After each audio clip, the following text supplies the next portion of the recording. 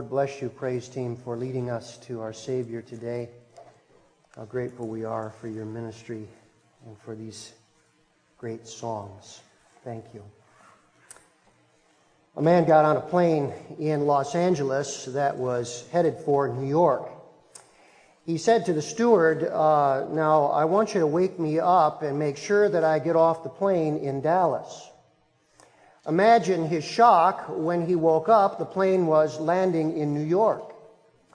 And he was furious, and so he demanded an answer from the steward. The steward mumbled a few words of apology, and the man stormed off the plane in rage. Another attendant came over to the steward, and he said, "My, that man certainly was mad, wasn't he?" He said, "Well, if you think he was mad, you should have seen the guy that I put off the plane in Dallas."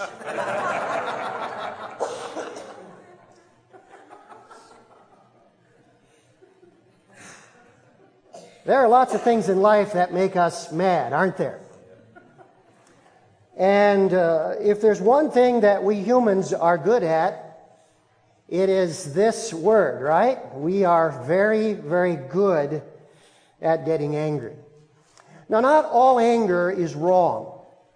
There is a righteous and a holy anger. Dr. David Seaman said this: anger is a divinely implanted emotion. Closely allied to our instinct for right, it is designed to be used for constructive spiritual purposes. People who cannot feel anger at evil lack enthusiasm for good. If you cannot hate wrong, it is very questionable whether you really love righteousness. And that is wonderfully true. But there is a problem, isn't there? Most of our anger is not righteous anger, is it? Most of our anger is the other kind. It is selfish anger.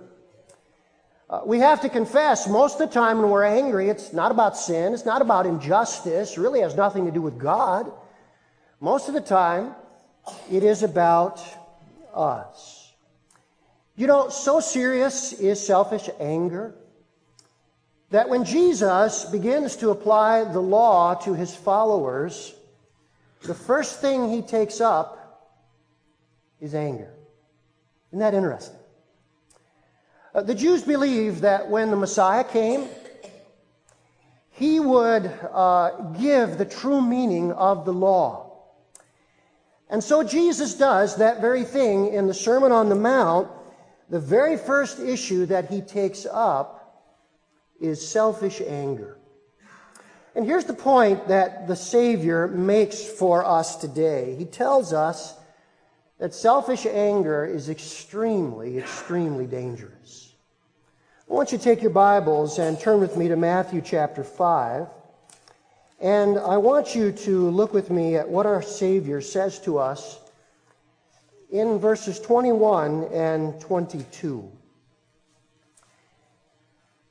And you will see by what he says that anger is nothing to play around with. Anger is no minor issue.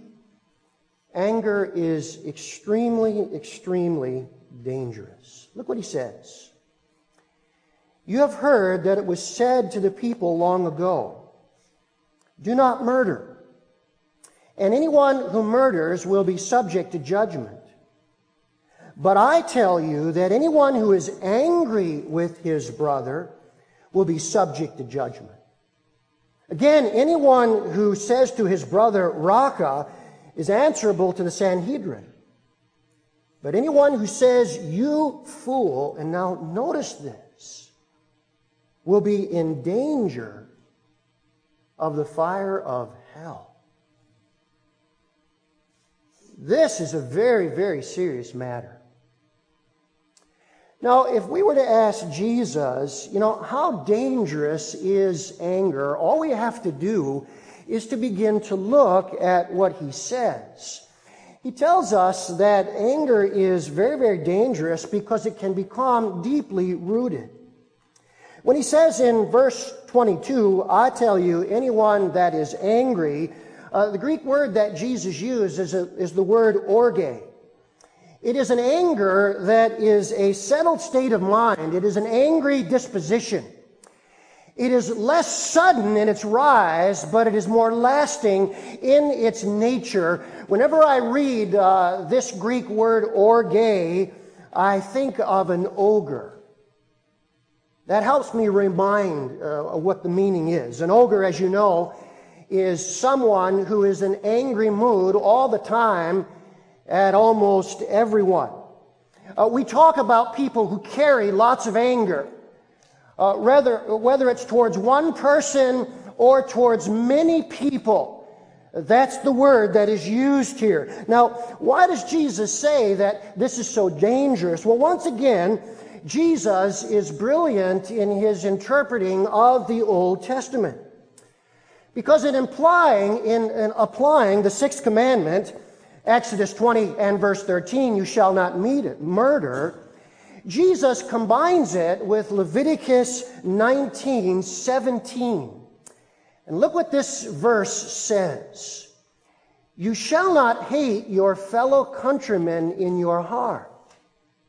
You may surely reprove your neighbor, but you shall not incur sin because of him by hating him. Now, this is very, very brilliant what Jesus is doing here, because he is showing us that God is not just concerned about our outward acts, but he is also concerned about the inner attitudes. What Jesus understands is the danger is in our heart. And Jesus, by putting these two verses together, is teaching us this progression that will happen if we don't deal with our anger. Anger, if it's not dealt with, leads to resentment. And resentment, if it's not dealt with, leads to hatred. Now, please follow this. Anger is one step from resentment, and resentment is one step from hate. And once hate takes root in our hearts, we are capable of anything. We are capable of anything. And Jesus clearly understands that it starts with anger. Now, notice the second reason that Jesus gives to us as why anger is so very, very dangerous is because it can become very abusive. You see, when anger is not dealt with, what happens is we will find ways to attack others. One of the quickest ways we will do that is through our words, nasty epithets that are said about or to others. Now, notice in verse 22 that Jesus uses two of them. He uses the word raka. Raka was a word that meant imbecile. It meant blockhead or empty-headed. It was a word that was used to insult somebody over their intelligence. You know what the word would be for us today? You idiot. You jerk. That would be the idea. And then he uses a second epithet. It is the word fool. It comes from the Greek word moros, from which we get our word moron from. But it probably is a loan word from the Hebrew word mora, which means rebel, rogue, or a wicked person. It's a slam on someone's character. It would be very much like calling someone a hood or a scoundrel. Now, I want you to notice Jesus says this is said about a brother, someone we know well and who may be a Christian. And it may have very devastating effects against them personally or their reputation. And we would say, why would we say things like this? Well, it's to damage them. It's to hurt them. That's what sin is all about.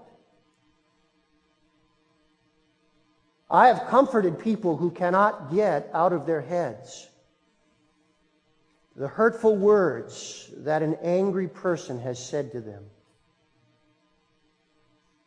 Many times the angry person goes on their way, they forget all about it, but the devastation in a person's life remains. I knew a woman who lived with an angry husband her entire life, and one day, late in her retirement years, she shared with me something her husband had said years before. It was so nasty, I would not even say it to you today. And it rang in her ears, the pain that caused. Now, Jesus says that anger is so dangerous, this kind of hurtful anger, that it is actually eternally damning. Look back at verse 21 and notice the rabbis taught that murder led to a human sentence by a human court of law. The rabbis said, do not murder, and anyone who murders will be subject to judgment. That is human court of law. But Jesus says it is far more serious than that. He extends the penalty as well as the crime. He says anger and insult are equal to murder, and the punishment is nothing less than punishment in hell, so that we will not miss it. Notice he uses three expressions. He says we will be subject to judgment, we will be answerable to the Sanhedrin, and then he climaxes it by saying that we will be in danger of the fire of hell. Now, the Sanhedrin was the supreme court of the Jewish people. But it's very clear here, God is the only one who can judge a person's heart. So the Sanhedrin mentioned here is God's Sanhedrin, His supreme court at the great white throne judgment at the end of the age. What is Jesus saying? Jesus is telling us that God judges not just the physical acts, but He judges the hidden sin of the heart as well. You see, people, they can see our outward acts, but God sees the inner attitudes that lead to those acts. The great Greek scholar W.E. Vine often would tell about a brother who had maligned another Christian in church. And W. Vine said the damage to this Christian brother was so great that it actually affected his health and it led to his untimely death. Can you imagine that? Finally, as he was at the end of his life, near death, the slanderer came to him to beg his forgiveness, and the man on his deathbed said to him, I forgive you completely, but I ask one favor of you. He said, would you take this pillow on my bed? Would you take a pair of scissors and slit it open, and then would you empty its contents outside the window? The man did as he was asked. Having emptied the contents of that entire pillow outside the window, then the brother on the bed who lay dying said to him, now would you go out and pick up all of the feathers and return them to the pillow? The man said, that's impossible. He said, you are exactly right. So is it impossible to undo all the harm that you have done in our church and you have done in my life because of your slanderous tongue. People, what Jesus is telling us is this. Anger that leads to resentment, that leads to hate, is so damaging that its punishment is deserving of hell. Now, whether people go to hell is determined by whether Jesus is their Savior or not. Amen this morning? But the damage of selfish anger, leading to resentment, and leading to hate is so great. The punishment, says our Lord, is deserving of hell. Does the Savior have our attention here this morning? Is he right that selfish anger is extremely dangerous? Of course he is. Now, one of the wonderful things about the Bible is the Bible does not just diagnose the problem. The Bible gives us the solution. And Jesus gives us the answer so that all of us, whatever our relationship to anger, can begin to deal with it in a way that will cause it to recede in our lives. And I want you to notice that Jesus gives two examples that have one simple point, and that is, settle your offenses quickly. Now, isn't this masterful? Look with me at verse 23. Jesus says, therefore, if you are offering your gift at the altar, and there remember that your brother has something against you, leave your gift there in front of the altar. First go and be reconciled to your brother, then come and offer your gift. Settle matters quickly with your adversary who is taking you to court. Do it while you are still with him on the way, or he may hand you over to the judge, and the judge may hand you over to the officer, and you may be thrown into prison. I tell you the truth, you will not get out until you have paid the last penny. Now, Jesus is the master illustrator. And both of these stories have the same point.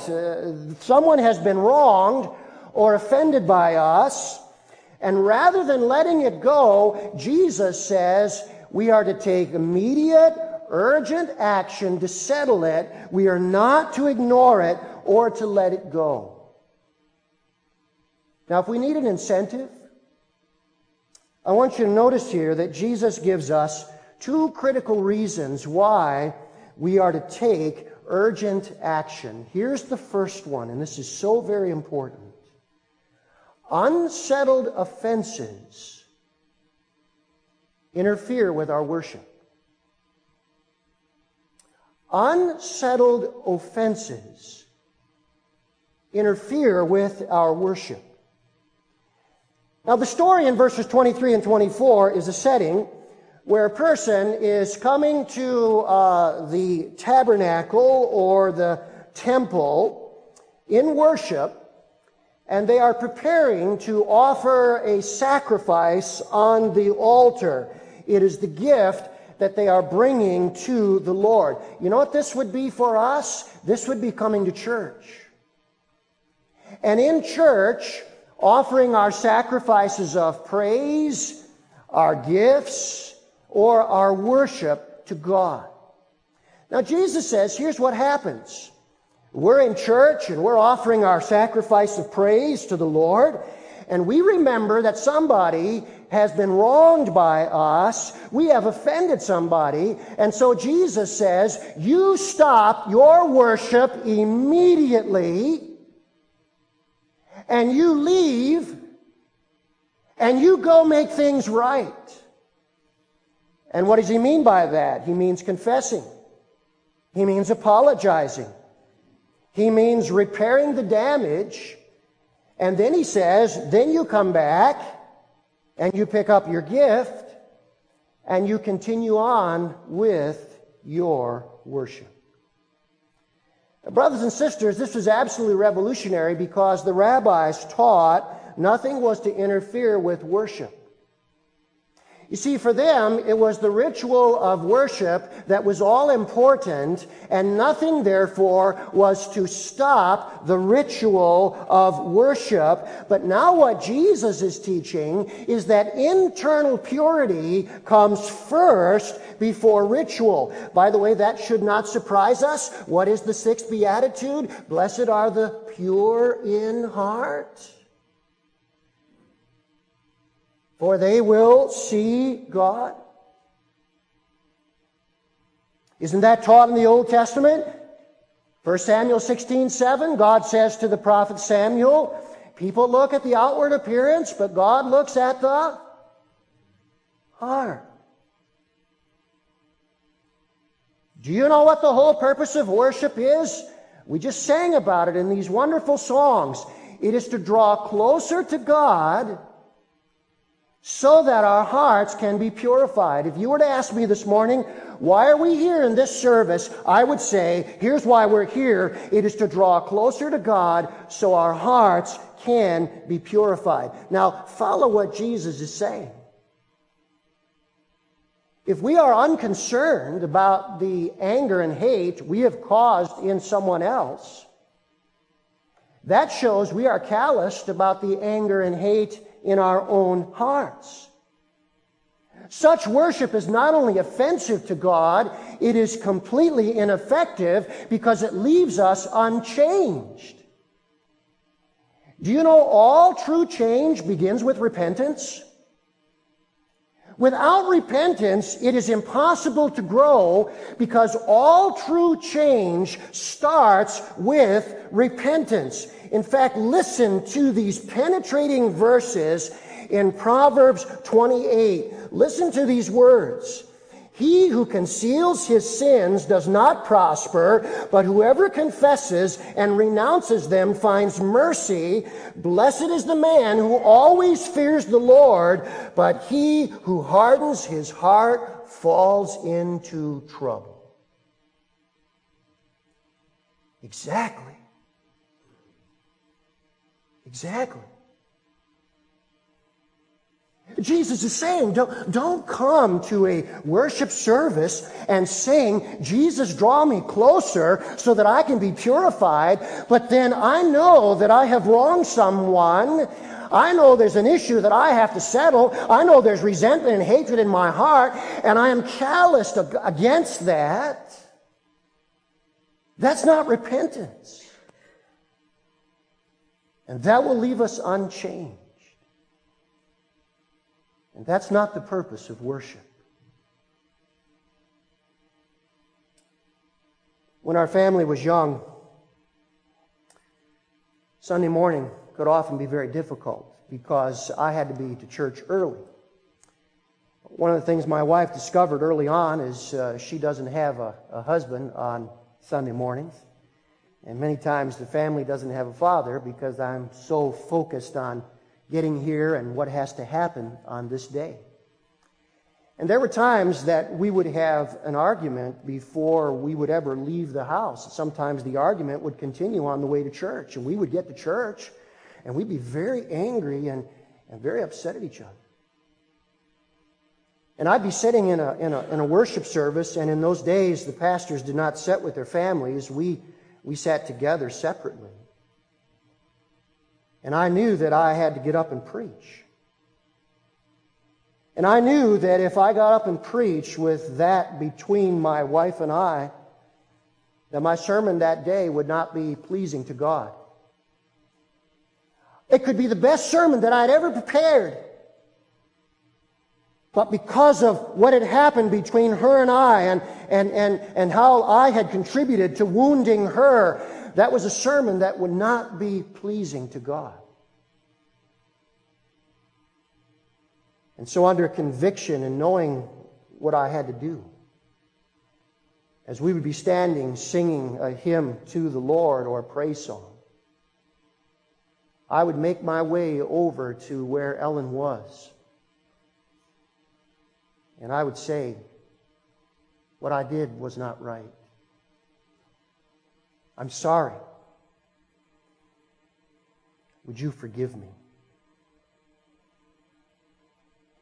I'm so blessed because I have a wife who has always forgiven me. In fact, if you would ask her today, Ellen, what thing did Brian do 10 years ago that you're still angry with him over? She would say to you, there's nothing. Because it has been addressed, it has been apologized for, and I have forgiven. And it's in the past. And I'm so grateful. I wonder today, if we were to obey what Jesus is saying, how many of us would have to right now get up and leave this worship service?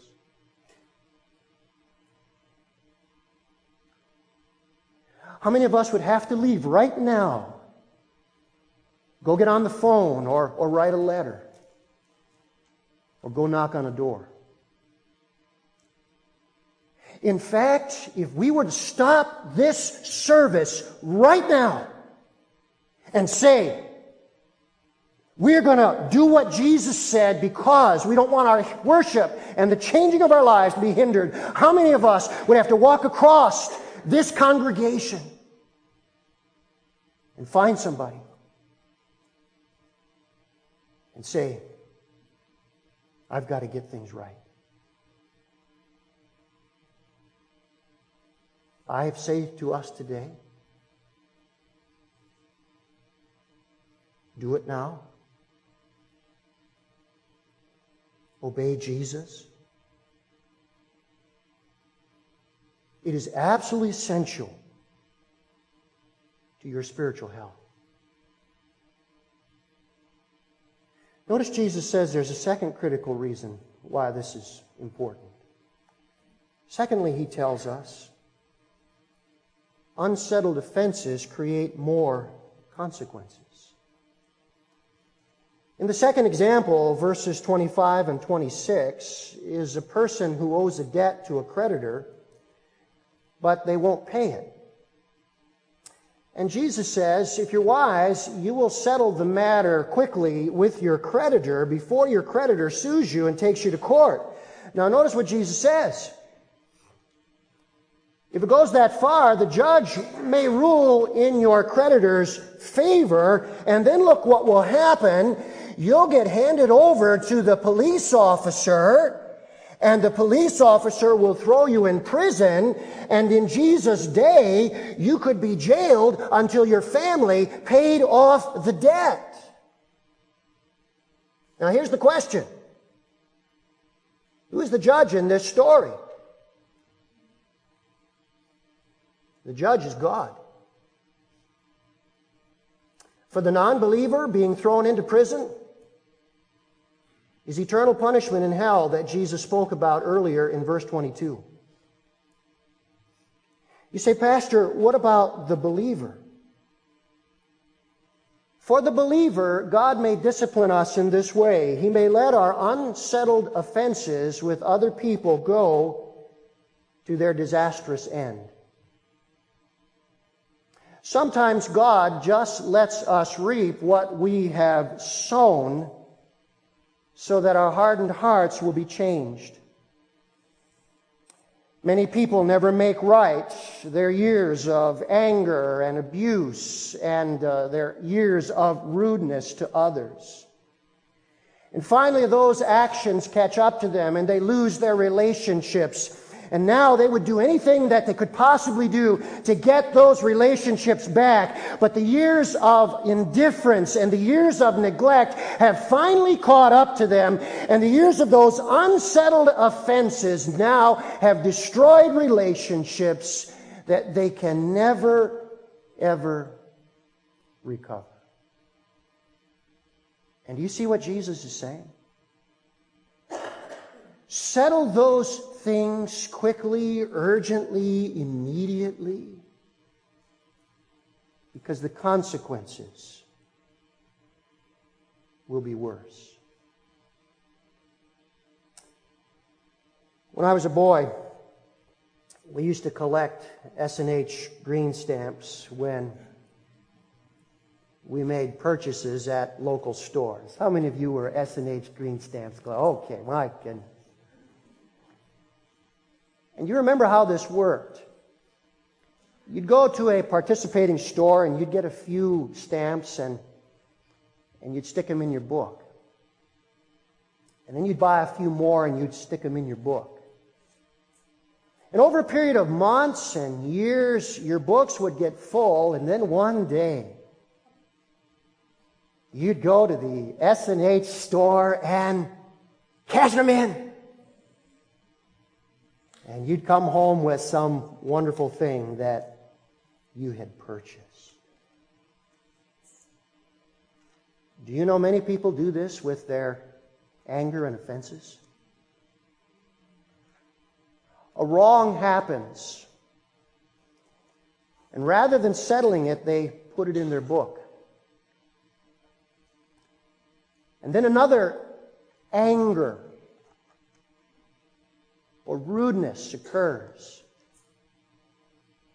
Instead of dealing with it, they put it in their book.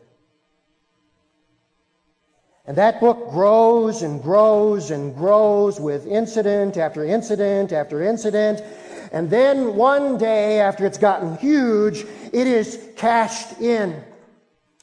There is a huge blow-up.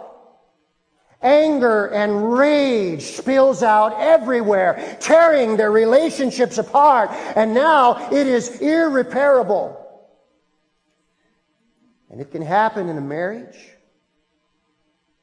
It can happen in a family. It can happen in a church. It can happen anywhere. And so Jesus gives us these two clear, penetrating examples to say, settle offenses speedily. Because as you do, you learn to deal with your anger. I don't know about you, but every time I have to apologize, it's just one more lesson that I need to change something. And so Jesus tells us not only how to settle that offense, but then this is how you deal with your anger so that ultimately you grow beyond it. How wonderful. How helpful this is. Let's take a moment, shall we, and bow our heads together and close our eyes.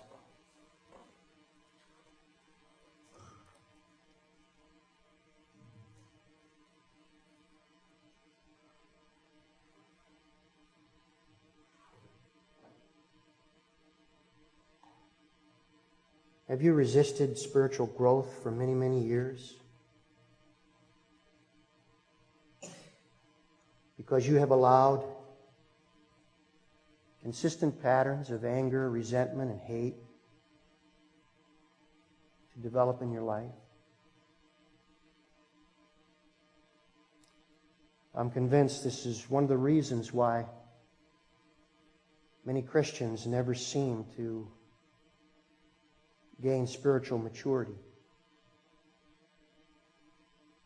Because in their hardness, they have resisted what God wants to do to change them.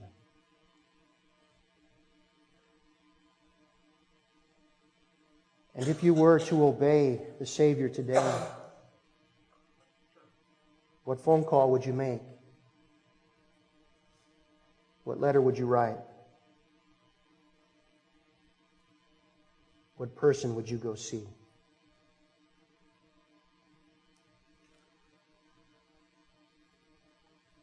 Would you covenant before God today that no matter how difficult that is, that you will do that?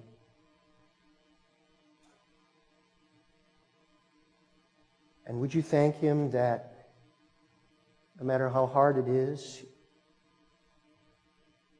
as you obey Him, you will release His ability to change you? Because you have not covered your sin, but you have confessed it and forsaken it.